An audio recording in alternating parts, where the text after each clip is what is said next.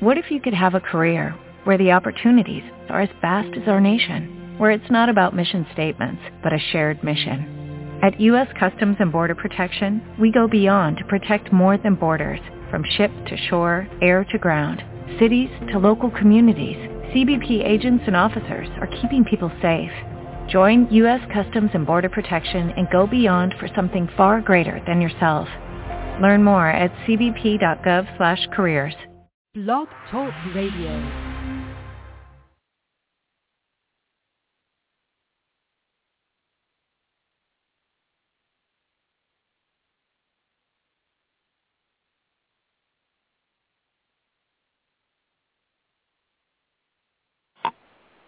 Blog Talk Radio. Coming to you since 1997 on KKUP Radio with over 250 guests and still going strong in their 12th year of weekly broadcasting, the International Taz and Paula Show brings to you expansive, engaging, and groundbreaking intensity on radio and now on the Internet airwaves today. Listen live every Thursday or visit Embracing Mother Earth's archives, exclusive articles, ask questions, and receive actual answers from guests anytime at TazandPaulaShow.com. Taz and Paula's special guests are experts coming from all walks of life, energizing our lives with a passion that inspires and teaches us with each of their compelling personal life journeys, with roots from ancient wisdom and bridging it with modern science. We hope today's show touches the wisdom of your heart. And now, Taz and Paula. Good afternoon to all our listeners. Over the last week, our planet is pulsing extra heavily with the wake-up frequency that everyone is feeling. And we are so excited to start our show off with a passionate and well-spoken activist and an advocate for the oceans and our whale and dolphin family. Our guest, a best-selling author, Patricia Cori, is known as a real-life Indiana Jones, the author of The Emissary, which reveals her personal leap of faith adventure. Her latest book, The Emissary, a spiritual thriller, grabs a motion picture option and television rights by Global Entertainment Holdings. Can you imagine? Now that's magic. You are now listening to the International Taz and Paula Show. I'm Taz. And I'm Paula. Well, Taz, as you mentioned before, that Patricia is an advocate for dolphins and whales. In fact, she's the CEO and founder of an organization called Save the Earth Oceans. Patricia's an international best-selling author, and we are so proud to know that she is a native of San Jose. And she lived in the various other Bay Area cities, and she's now coming home after 12 years of being gone. She was living in Italy. Whoa. So Cori has been immersed in the New Thought movement since its inception and has been recognized and celebrated as a gifted shaman by indigenous spirit teachers of the Tibetan, Mayan, and Peruvian traditions. She's a former radio host that was really popular. The name of her show was Beyond the Matrix on BBS Radio. And she's now a highly thought speaker and radio TV guest. Her areas of expertise includes UFOs, ETs, extra-dimensional life, alternative health, ancient wisdom, healing, and everything in between.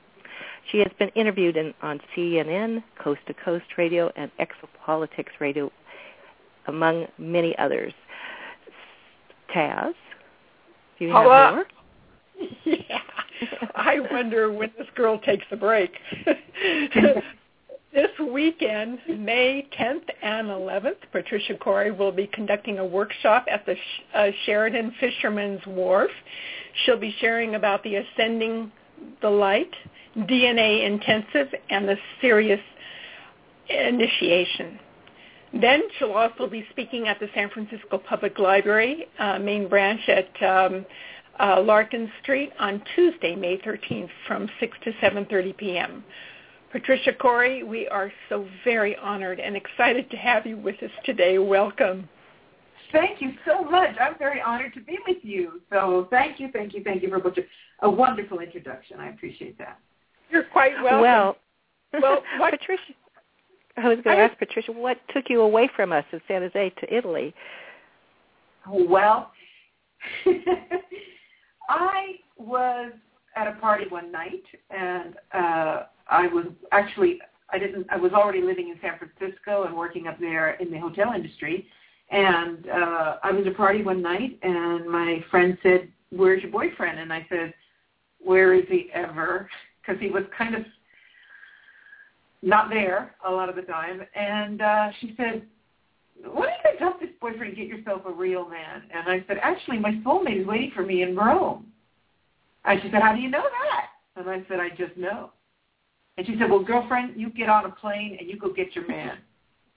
And funnily enough, I was at the right point in my life to hear that information, so I just quit the job, quit the boyfriend, quit my everything, dumped all my possessions, and 2 weeks later I took a one-way flight to Rome, where I live. And I did find my soulmate, and we're still together 30 years later. Well, I was really lucky you followed your heart.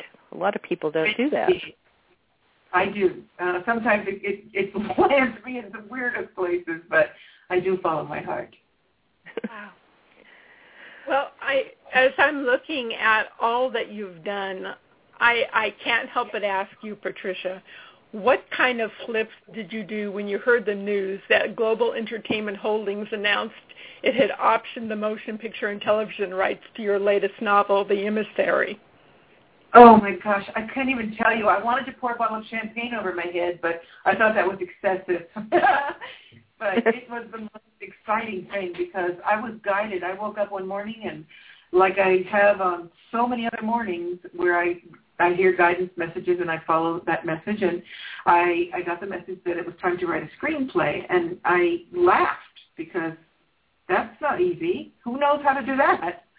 And I went on the internet and looked up, I typed in how to write a screenplay. This is a true story. And because my work up till then had just been pure stream of consciousness, hopefully you're familiar with some of my other books. And I read the information and said, I can do this. And out, of course, it was still a stream of consciousness because I think that's what I do.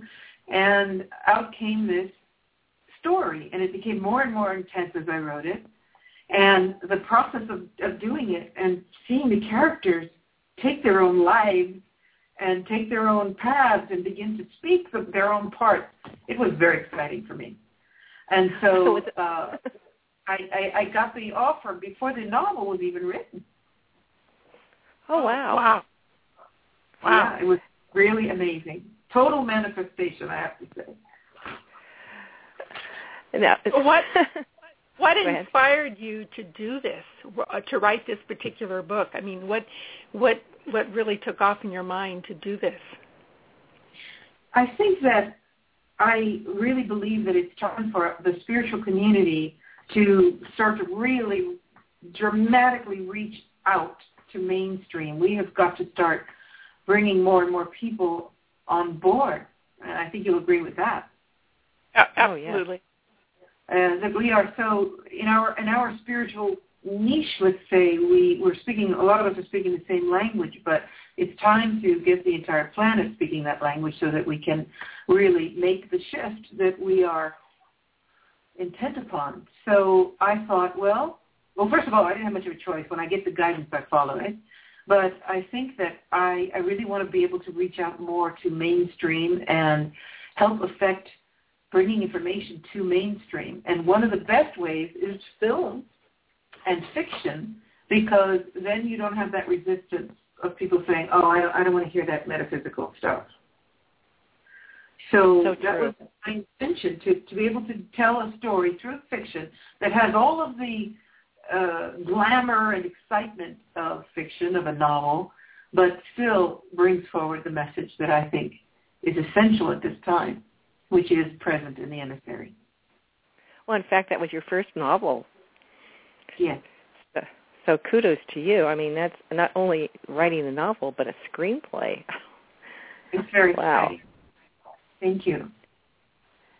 Now, who got you in touch with the filmmakers?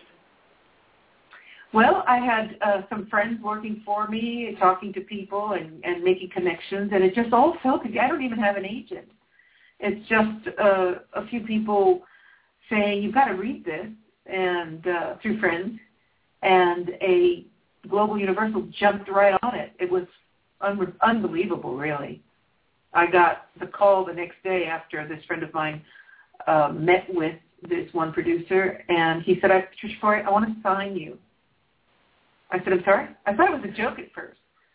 He said, we'd love the concept of the Emissary. We want to read the full script, and we'd like to sign you. So it was a very, very beautiful, manifested, almost preordained thing, I believe it. So hopefully, fingers crossed, this package that they need to put together will come to pass, and we'll get into production soon. Oh, happy day!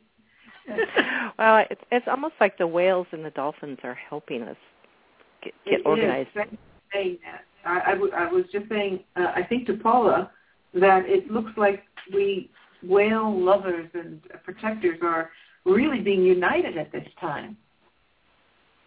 Now, in the book, it talks about the main character, heart. Jamie. Meeting with the heart, yes, meeting with the heart of the whale. Is that, did you bring that into the book from your own experience? Have you swum with the whales? I haven't had the joy of swimming with whales yet. I swim with dolphins, but it's a little bit more complex to be able to go into the water with whales. Right. And I have to, there are certain places where you can do that, but I'm ready for it, and hopefully this next spring I will go to the Silver Banks and near Costa Rica and be able to swim with humpbacks. I think at that point I'll be ready to pass on to the next dimension. Wow, just to be able to look into a whale's eyes, I could not imagine. Oh. I just went to Cetacean Summit and saw films and people from all over the world who are backing, helping the whales and dolphins. It was just incredible. And when you look in a whale's eye, I saw it on film, but it's like just bringing you into another dimension. Yes, we're talking about looking into the eye, and I was just describing that actually did happen to me, but not underwater. It was this mother whale bringing her baby to explore us and play, and she looked at me right in the eye. It was as if she was saying, I trust you. And then this little baby, the captain said that it was still so malformed that it was clear that it had just been born. It had just come through the birth canal. So that was quite an experience. And yes, it does change your life. Absolutely. We were down in the boats in Hawaii. We were able to see the mother whales. And in Hawaii, it's against the law to be any closer than 100 feet to a whale. But you could still experience it. And do you want to explain their songs? The whales have songs. I'm particularly interested in the music of the whales and dolphins, and I don't think that it's simply a discussion of mating and hunting and playing and communicating between them. I think their song has a much more important purpose. And that one of these reasons for this music is because they're actually holding the water in balance. They're actually, that music, which is being relayed around the planet, has a definitive role in holding the oceans together. So, for starters, a humpback call can be heard 1,000 miles away. And researchers are now doing exercises where they will play a particular music. There's one man, his name is Pierre, I can't think of his last name, who has a horn that he's invented to play underwater. And he plays a sequence that the humpback whale will play back to him. And then somebody that he knows in Hawaii, more than 2,000 miles away, will say that the whales are singing that new frequency, that new melody. So this tells us that they're doing some kind of a relay, and I just think that it may be that they're relaying certain rhythms and melodies around the world, working on holding the oceans in some sort of melodic balance. I think it's very exciting, and I think we're going to find out more about that in these coming years. I just got all over my body when you said that. I thought, oh, yes, I bet that's really true. And then what I learned is that each area has its own song, the whales. I mean, where they come in as a community, they have their own song. Right, but they do share these songs, and they seem to be relaying them over around the planet so that there's a constant symphony going on. Mm. So in your book, the character, what's her name, Jane? She's a psychic medium. Jamie. She's a psychic medium, and she actually gets involved or works with the oil companies. So have you done this in your own? Are you bringing this experience from your own life when you were writing this? No, if anything, I am antagonistic to the oil companies, and I want them to stop drilling in the oceans. But I deliberately made that connection with the protagonist, Jamie, because I wanted to show the complexity of that dynamic. That is, the bad guys are drilling in the ocean, and yet she goes to work for them. Why? Because they promise her that if she will help them locate subterranean oil pockets, that will help them not dredge up the ocean and destroy a lot of ecology in the deep. And she agrees to do it because she figures this, in the end, this is a good thing. If I could get them what they want, a way to locate these drill points, and they will drill with the least amount of damage, in the end I'm doing something good for the ecosystem. So that was the idea behind that. Well, again, you're bringing light to the public, because I'm sure that not all the public knows how much damage is being done. That's right. I didn't want to hit the reader over the head with condemnation of, let's say, the oil companies and the corporate kill of the oceans. I wanted to, everything has its dimensions, light and dark. Yeah? Yeah. And so that's the position there. I wonder how the oil companies are going to, or the larger corporations, are going to think about your movie when it comes out. Well, they probably won't like it, but that's okay with me. And they probably don't like my stand on drilling and my organization, which is out to identify what they're doing and hopefully raise a groundswell against it. But, you know, that when you're an activist, you can't worry about that. You just move forward. And that's another reason why I think that the movie is so timely, because we have got to wake people up to what's really going on in the oceans, or we won't have oceans full of whales and dolphins for the grandchildren. Mm-hmm. Well, certainly the Global Entertainment Holdings liked your thinking. And, you know, I really think our planet is really awakening, Patricia, and we are all ready for this message to be, you know, to spread out everywhere. And I think, you know, this company picking you up just simply says that, hey, we're ready. Yeah, and of course it's fiction, so, you know, they can get away with a lot in fiction. I had a beautiful endorsement from Captain Paul Watson of Sea Shepherds, who said the truth is often revealed through fiction, and the Emissary does just that. Yeah, exactly. What was the most fun about writing The Emissary, the book, for you? And also the most scariest part? The most fun? Yeah. The most fun was when because it was new to me, this genre was new to me, when I started really feeling that these characters were beginning to, I could see them in my mind. So there's laying the groundwork and having an idea where you want to go with the story, and then it's another thing when at a certain point the characters appear to you. You can see them. You can feel them. You understand their obstructions and their dilemmas and the depth of their personality. And that takes some time. I don't know about other writers, but it took me some time before that revealed itself to me. And that was so exciting. I couldn't even describe it. Just a wonderful process. As for a fear, I don't think I had any fear. What kind of fear could I have? Well, did your characters come to you? It's almost like it was somebody else. Did it feel like somebody else was writing the book? Like after you wrote and then you reread it, it was like you were reading it for the first time?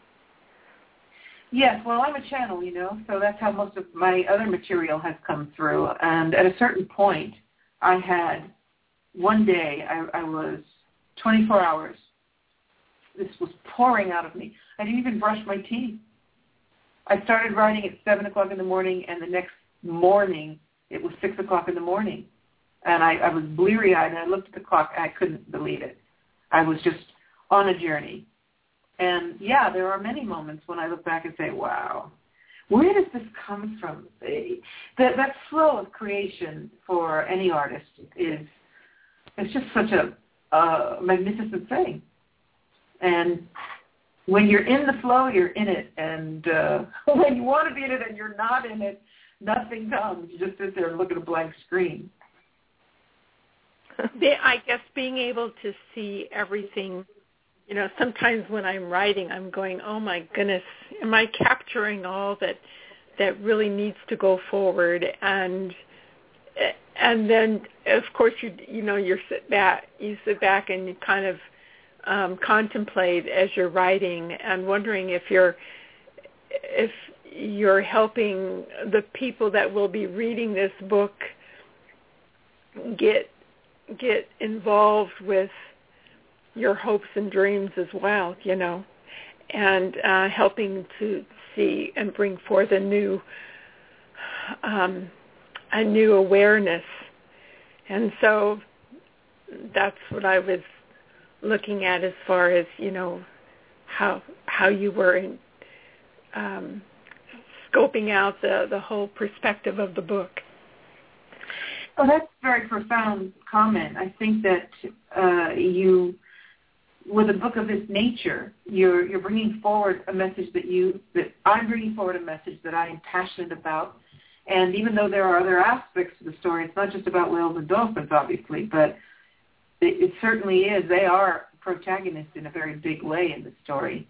And many people that have read the book have told me, I never really realized how magnificent these creatures are and how intelligent they are. Yeah. So that thrills me that information is getting through to people. Now you're going to also, I can't believe, this is like, there's a sequel. They're already asking you for a sequel. How exciting can that get? Well, not only that, I'm already halfway through the sequel. Oh, wow. My God. Yeah. I write a lot. Yeah. So I know that it's channeled, but did you have to do any digging and investigating for facts?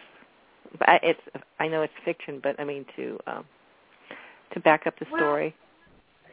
I don't necessarily know that it's a channeled book. I'm very consciously aware of developing the story, but I do think I also have help. I think we all do in those creative moments.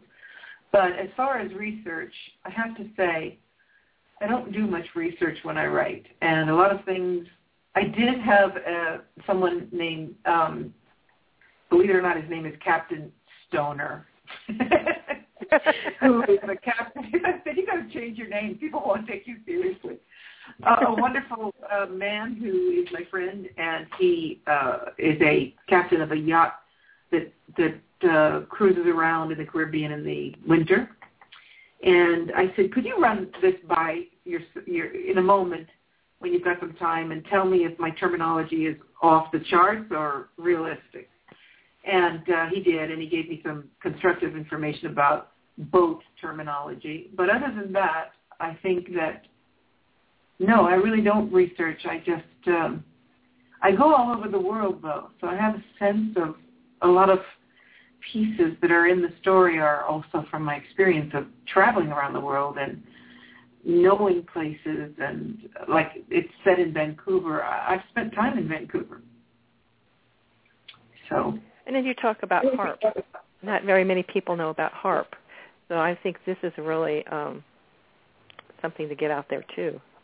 Yes. Well, back in 1999, I channeled my second book called Atlantis Rising, and I was one of the first people to even discuss HAARP. Back then, we're talking 15 years ago? So that was pretty avant-garde. And now, of course, people are learning about what HAARP is, but it's a key element to the story because it starts with 3 disasters occurring simultaneously around the planet. And then that chapter ends with a flyover in Alaska and observation of this strange military base that's shooting out sparks and flames of electricity. And clearly, I'm talking about HAARP without actually naming it. Yeah, I got that. We have a friend that lives in Alaska that we interview often, Nick Begich. I don't know if you know him. Oh, wonderful Nick Begich. Anyway, so we've been talking about, on our program, HAARP for a long time. Nick Begich is one heroic human being, and I honor and respect him, and please give him my regard. Yeah, he's one of our favorite guests. So I know you're going to have a workshop in San Francisco. Does this correlate with your book that's coming out? I don't have a book coming out at the moment. I mean the one that you, okay. The Emissary, yes, Well, it's more about my work with people with DNA activation. This is a consciousness, it's called the Ascending the Spiral of Light. And I've been doing this work all over the planet with groups of people, helping them with their individual progress, and in so doing, lighting up places all over the world with these groups of amazing people. So we are working on DNA activation, rewriting the genetic information in the body, altering the frequencies of the musical, of the water, how would I call that? The intracellular, extracellular, and intercellular waters, and knowing how to repair the DNA. It's a really very intensive workshop. And it's interesting because I used to teach, imagine, one whole weekend just for a third strand of DNA. And now this, which is the ultimate intensive that I give, is eliminating the additional 10 strands of DNA that are dormant in the body. So it's a very, very intensive weekend and very empowering, and a lot of people say life-altering. Wow. Well, I'm jealous, Taz. Taz is going to probably get to go, and I can't go. Can you teach this in webinars? Well, I've been asked to do that, and maybe that will come about somewhere down the line. Why can't you come? You've got an injury? Yes, a broken foot. So? I'd have to have somebody else. I'd have to have somebody else drive me, so maybe I can find somebody. Come on. We'll put her in an airplane. You're going to spend a lot of time lying on the floor in altered consciousness, and you don't have to worry. It's only a foot. I know. Ah, boy. Well, Patricia, you have so many speaking engagements and workshops going about. Let me ask you, what is the most asked questions of you in your travels? People are very interested to know how I hear, what my process is, how I became so clairvoyant, and how I hear the messages from the Syrian High Council, because that's really a springboard for me. It started in 1996 and still is strong today. And a lot of people want to develop that capacity. And so they ask me, how do you really achieve that? And that's the question I get asked the most. And there really isn't a good answer for that, because I'm sure you'll agree, we all open that third eye when we're ready. But right. There are certain things you can do to certainly facilitate that process without forcing the process of Kundalini rising. And I think it has everything to do with your journey, your mission, and what you came into this lifetime to do. And I was blessed. I had a wonderful mother. And, in fact, the relationship between Jamie and her mother in the story, The Emissary, is not unlike my relationship with my mom. She was my guiding light. And as a young girl, she really allowed me the space to be that clairvoyant child and a mystic without, today I'm sure there are so many more people doing that, but back in the day of my youth, it was still, now you don't see that now. Be a good girl and eat your spinach. So I was blessed with a mother that nurtured that in me. And that's the question that's most often asked, and my answer is do what you can and trust that you are on the path that you set out for. Not everybody needs to be clairvoyant. It's fun, but it's also a two-sided sword. You don't always just see beautiful things.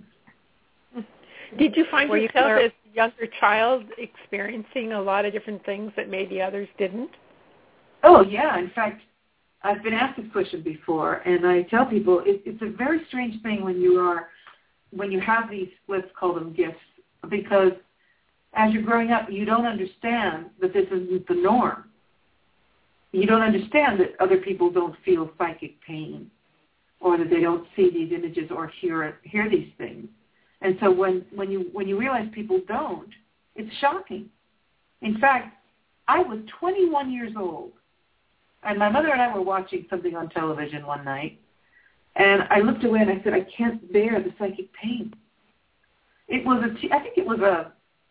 let's say some kind of a medical show where they were enacting surgery, okay? Yeah. And the enactment of a knife cutting skin made me violently sick. Yeah. And I can't look at that. I have to look away. And my mother said, honey, what do you mean by that? You use this term all the time. Well, what do you mean? And I was floored. I said, what do you mean? What I mean? Psychic pain. I just said, Mom, are you kidding? I never knew at 21 years of age that this was a term or an experience that other people didn't have. Can you imagine? Wow.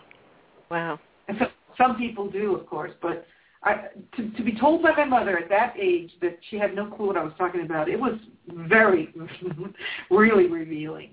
And so it's like, if you ask somebody what color is that, you don't really know if the color they say they're seeing is the color you're seeing. Maybe that's why our planet is kind of aloof about any of these things that are taking place presently. The connection isn't there. I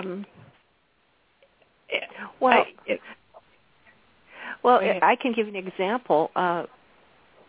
When I was at the Whale and Dolphin Summit in Hawaii, a lady from Japan was there, and she said, here we're also involved with dolphins and whales. She said in Japan, the majority of the people think a dolphin is just a big fish. Oh, yeah, that's why they keep eating them, which is a colleague of mine, Hardy Jones, has an organization called Blue Voice. And his approach to the Japan problem is to try to educate the people that by eating dolphins, they are assuring themselves cancer, because he's teaching them about the mercury levels and the toxicity of dolphin meat. But you're right. They think of them as big fish, and they think of them as annoying predators who are killing other things in the ocean they want to eat. Oh, that makes me want to cry. Whew. Yeah, it makes me want to cry all the time. It's just very hard when you're an activist to keep your emotions in balance so that you don't just feel despair and lose your power.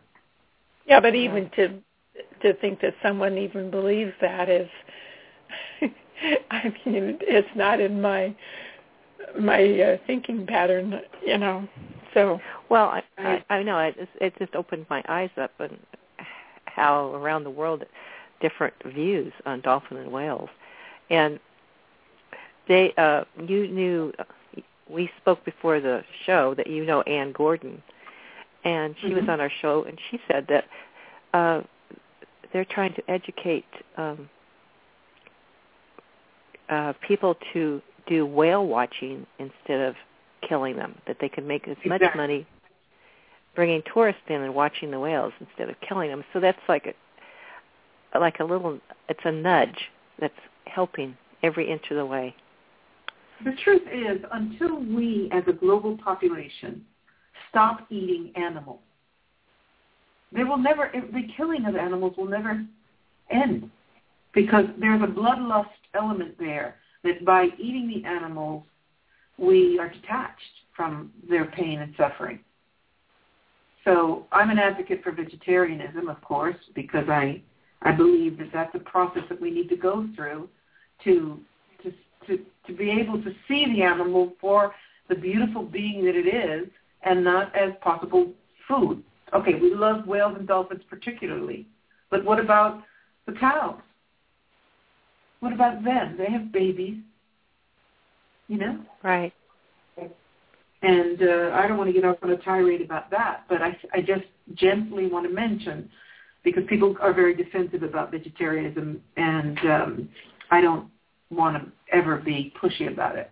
But I just like to suggest that until we detach from eating animals and the bloodlust that's involved in that, and that is, oh, God, this steak is good. It's such a detachment from understanding it's a conscious being who has a right to be alive as much as we do. And when we get that as a global population, we'll stop killing the animals. We'll stop killing the dolphins and the whales. You know, Patricia, over the last, well, I can see our neighbors that have a cat and a couple of others that have dogs over this last week or so. The energy since the Cardinal Cross has taken place, it's extra high, and the animals are really, they're just crying. I mean, it's just amazing. And then the families are going, what's the matter with these animals? And yet I've had to say, okay, have you noticed how you feel? And the animals are feeling it too. The frequencies are changing so rapidly on the planet right now that everybody is just kind of feeling the empathic aspects of everything going on. And people are unaware. I mean, they go through their daily life. They have two jobs. and they can't settle and be grounded enough to realize what's really taking place. So it's so nice that you're able to have the workshops to be able to bring this awareness to more people and what's really taking place on the planet in the moment.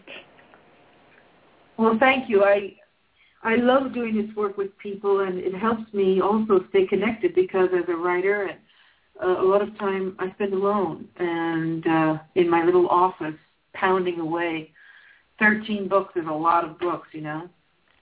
Wow. But I love doing this work with people, and I have to say that after we do a workshop, the connection between the people is remarkable. I just came back from England, where I did the Singing the Oceans Alive concert, and one of the people who has been in two of my workshops and also journeyed with me in Egypt stopped by Denmark to visit another person who had been in one of the workshops.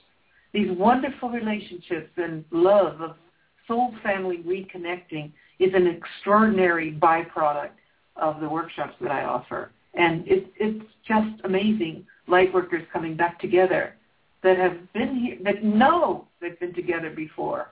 And that is one of the exciting things that's happening for us now. It's just this, in this awakening process and these enormous shifts we're going through, we are finding each other again. And I love that. I know it's like I said at the beginning of the show, it's a very small world. It is. Yes. It's a very big world. It's a very small world at the same time. So are you taking any spiritual trips in the near future? I want to. I tried to go back to Egypt this year, and the place flared up again. And it's weird because in 2011, I told my group, I brought a group for 11-11-11, which was extraordinary. And I said to them, this might be the last trip I take to Egypt. And since then, I haven't been able to get back, but because of all the trouble there. So I'm not sure. I don't know what's in the right now. I'm so absorbed with the Emissary and the work for the whales and dolphins. And I've been asked to do another concert. So I'm not sure if I've got anything in the next 12 months. I will see how it evolves. Well, before let people know your actual website so they can keep on checking to see about your events. When I was looking you up, you have more than one website. But yes, I do. My publisher's been on me about that and said, could you please consolidate? But I have, my main website is SyrianRevelation.net. My out-of-date but soon-to-be-repaired website for more information on me personally is patriciacori.com. And we've just developed a new site for the Emissary, which is called theemissary.net. So that tells about the movie. Your book, Where can people pick up your book the quickest? It should be in bookstores, fine bookstores everywhere that you can always ask your bookstore, even if it's not on the shelf, you just tell them the book you want and they will look it up and contact the distributor and order it for you. Or, of course, you can order it on Amazon.com or Amazon.co.uk and Barnes & Noble and all of the online booksellers have it. Now I read on one of your websites, upcoming, The Keeper of the Crystal Skull. Now, what is that? That's the sequel to The Emissary. Oh. And it's halfway done. The screenplay is halfway done. And once I get the screenplay done, I'll start the book. So it's going to be a while. Although I shouldn't say that because it took me 3 months to write the novel after the screenplay was done. So are they going to do all 3 movies? I mean, from your 3 screenplays? Well, we hope. Yeah. We've got to, it's hard to know. Hollywood is a strange and wonderful place, and it's hard to know how they're going to move. But obviously, when the Emissary gets done, and if and when the groundswell rises of excitement over the material and the film, then of course it's a no-brainer that the others will follow. I'm just writing away, not worrying about that. I just write and write. Well, that's good that you work that way because it could create some blocks if you didn't. Yeah, that's right. You just have to move forward. It's like my background is languages. I studied languages in the university, and I would not worry about if I was saying it correctly. I'd just speak. And that's the best way to learn. Just jump and do what you can, and then not worry about the consequences. Your first book, did you write that before you left the Bay Area? No, I left the Bay Area in 1983, and my first book, The Cosmos of Soul, I started channeling in 1996. Okay, that's when you first started receiving from the... Yeah, I was doing healing work and very involved in things mystical in the Bay Area back then, and I was particularly intrigued by crystal healing. I had the wonderful opportunity to meet and have a short time with Dr. Vogel of Vogel Cut Crystal at the Psychic Research Institute, but that was short-lived. So I've got quite a variety of things that excite me, and I was a crystal healer for many years. Well, the Bay Area at the beginning of the 80s, it was really opening up. I mean, that's when I start receiving a lot of things, and so everybody in our little tight community, everything was coming through, and it was very exciting. It still is. But, it was. The Bay Area, well, even in the 70s, the Bay Area was definitely the place to be. I was very blessed. And the wave has moved way out now, so that's really great. Mm-hmm. So besides writing in Italy, what else do you do there? I know you have classes, but is that like a hub where you go to other places in Europe and present workshops? Yeah, I don't teach very much in Italy. I usually am teaching workshops and doing sacred journeys outside of Italy. And I spend the summers in the Azores Islands swimming with dolphins and enjoying the ocean. Did you say Azores Islands? Uh-huh. Which is in the middle. You know where they are? Yeah. Oh, yeah. My husband comes from there. Oh.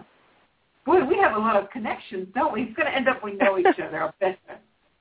And then there was, I'm trying to think of her name, a little French girl that takes people out. She lives in France, but she goes to the Azores Islands a few months out of the year and takes people out swimming with the dolphins.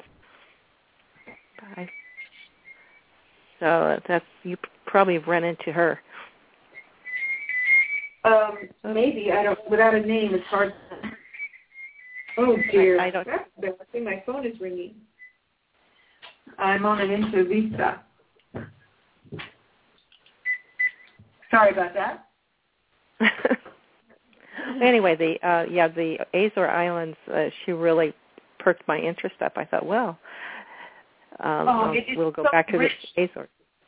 The Azores Islands has one of the richest broad spectrum of different species of cetaceans, and some really pristine waters still.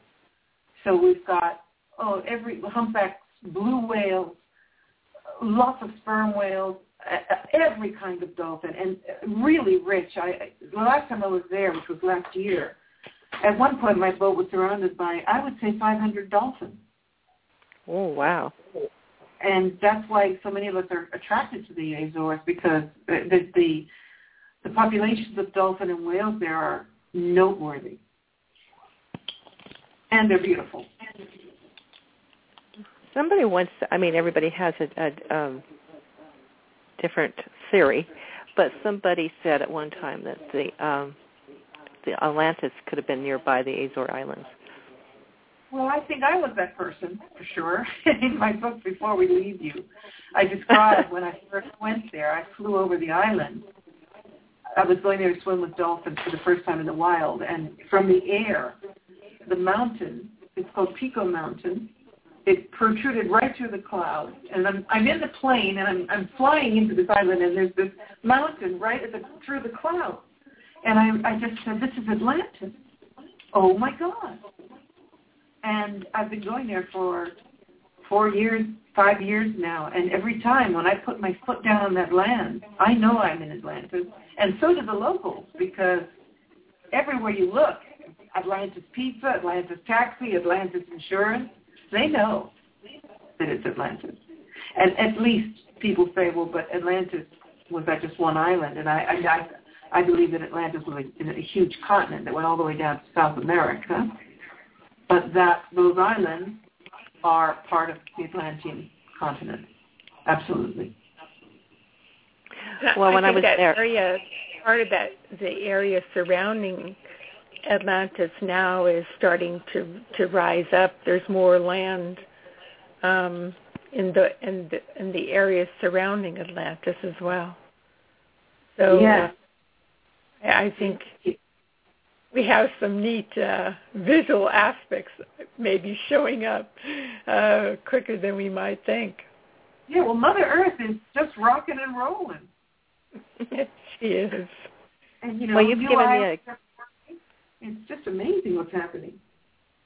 You've given me a great excuse to go back to the Azores, because when we were in the Azores, we were just visiting relatives, and the dolphins and whales were not even on my mind. And so now I have. Oh, well, let me know when you come back, because I have a little house there, and I'm there for some months every year. So if you decide to go back, let me know, and maybe we can go out together with the whales and dolphins. Oh, yeah, that would be fun. Yeah. Small world again. By then she'll be running around.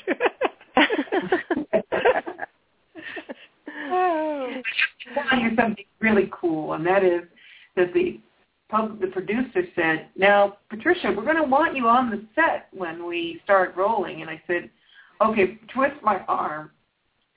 And I said, where will you be filming? And he said, I thought they were going to film it in Hollywood. And he said, well, we'll probably want to get a yacht and park it somewhere in the Caribbean. I said, well, I seriously can do that. So when is there a date when they're going to start rolling? No, not yet. It's still, it's packaging a movie. This is a movie that's going to cost millions and millions of dollars to produce. Oh, you have to call us. You have to call us and let us put you on air as you're doing this. It'll be really great fun. Well, that would be fun. Okay, yeah. It's like, I'm here. Yeah. I'm going to be in the States, as you announced, and I will be meeting with the producer for the first time, and hopefully I'm going to get some really good news. I can't wait to get rolling. I know. I guess there's many hats people have to have on to actually create a movie, and one of the hats is getting the money. That's a very big hat. Yeah. So you are something else to be. Can you believe your life? I mean, I'm just listening to you talk. And do you have to pinch yourself and say, is this really happening? Yeah, actually. I work hard, though. I really work hard. I can't remember the last weekend I've had off. I work nonstop. And so the achievements are extraordinary, but they come on the wings of lots of hard work. And I don't mind working hard. The rewards are so great. Yes. Well, let's let our listeners know we're speaking with Patricia Cori. She's an author among many other titles that she holds, but we're speaking today about her latest novel, The Emissary, and the book that's available for you to purchase. She has several websites. One is patriciacori.com, and her last name is spelled Cori, so it's patriciacori.com.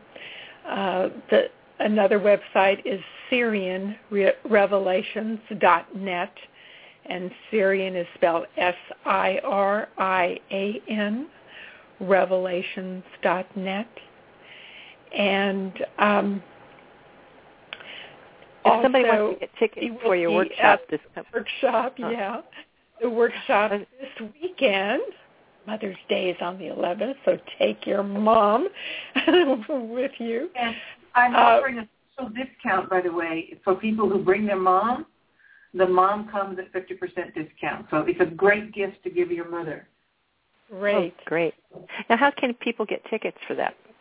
Or reservations?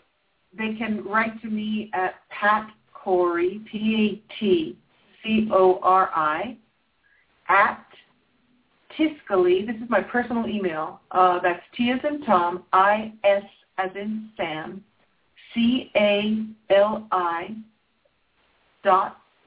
.it. So it's Pat Cori at Tiscali.it.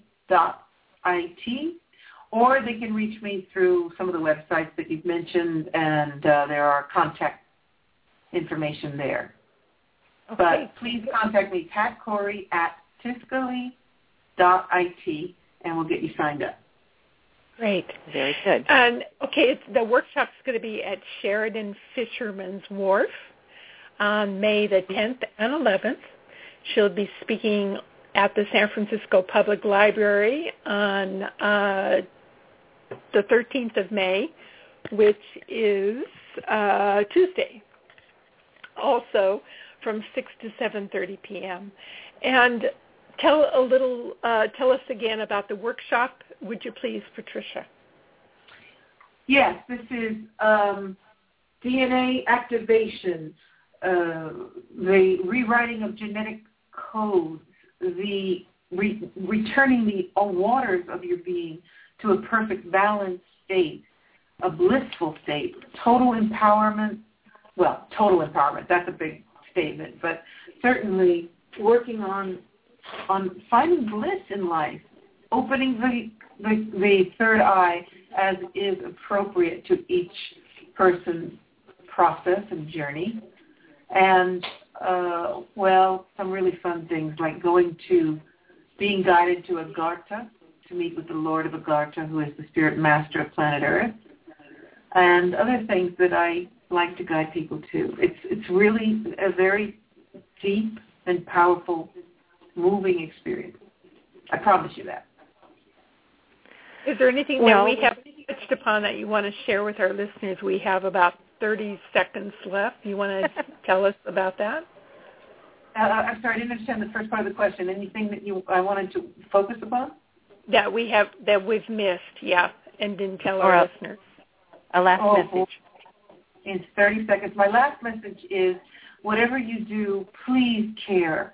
Please care about the planet. Please care about the whales and dolphins. Because if we don't do something to help them, there won't be any whales and dolphins in the future. And we won't let that happen. So we are the guardians of planet Earth. It is time we rise up to the responsibility and the celebration of that responsibility to heal our beautiful planet. A lot of us now want to leave and go to our old star families, and my comment to that is, you came here with a mission, with a purpose. You knew exactly what you were doing when you incarnated here. So let's start celebrating being here, and let's honor the Great Mother. Patricia Cori, thank you for illuminating a path for human transformation. It's just so brilliant what you have done. Thank you. And thank you for taking time for being with us before your journey to the Bay Area. You're going to surprise me and be there. And by the way, people can come, even if they're not pre-registered, they can come to the door. So if you have a last-minute decision that you're going to come, please show up at the Sheraton Wharf, San Francisco, at 9 a.m. on Saturday morning, and you'll be part of the weekend. Great. Well, thank you for doing the work you're doing. So, blessings. Thank you. Bye-bye. You too. Bye-bye. Bye.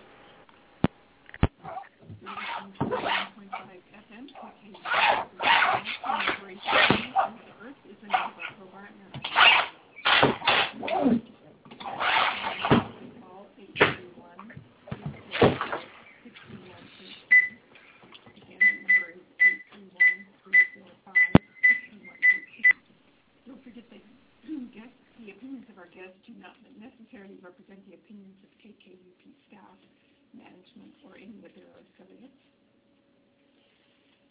And now we have a great host come on about to bring you some wonderful music.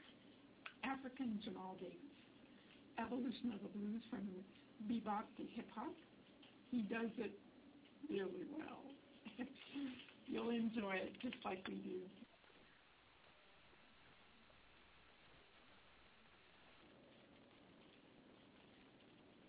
With Lucky Land Slots, you can get lucky just about anywhere. Dearly beloved, we are gathered here today to... Has anyone seen the bride and groom?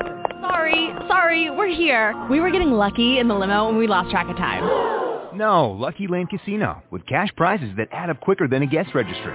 In that case, I pronounce you lucky. Play for free at LuckyLandSlots.com. Daily bonuses are waiting. No purchase necessary. Void where prohibited by law. 18+. Terms and conditions apply. See website for details. With Lucky Land Slots, you can get lucky just about anywhere. Dearly beloved, we are gathered here today to... Has anyone seen the bride and groom? Sorry, we're here. We were getting lucky in the limo and we lost track of time. No, Lucky Land Casino, with cash prizes that add up quicker than a guest registry. In that case, I pronounce you lucky. Play for free at LuckyLandSlots.com. Daily bonuses are waiting. No purchase necessary. Void where prohibited by law. 18+. Terms and conditions apply. See website for details.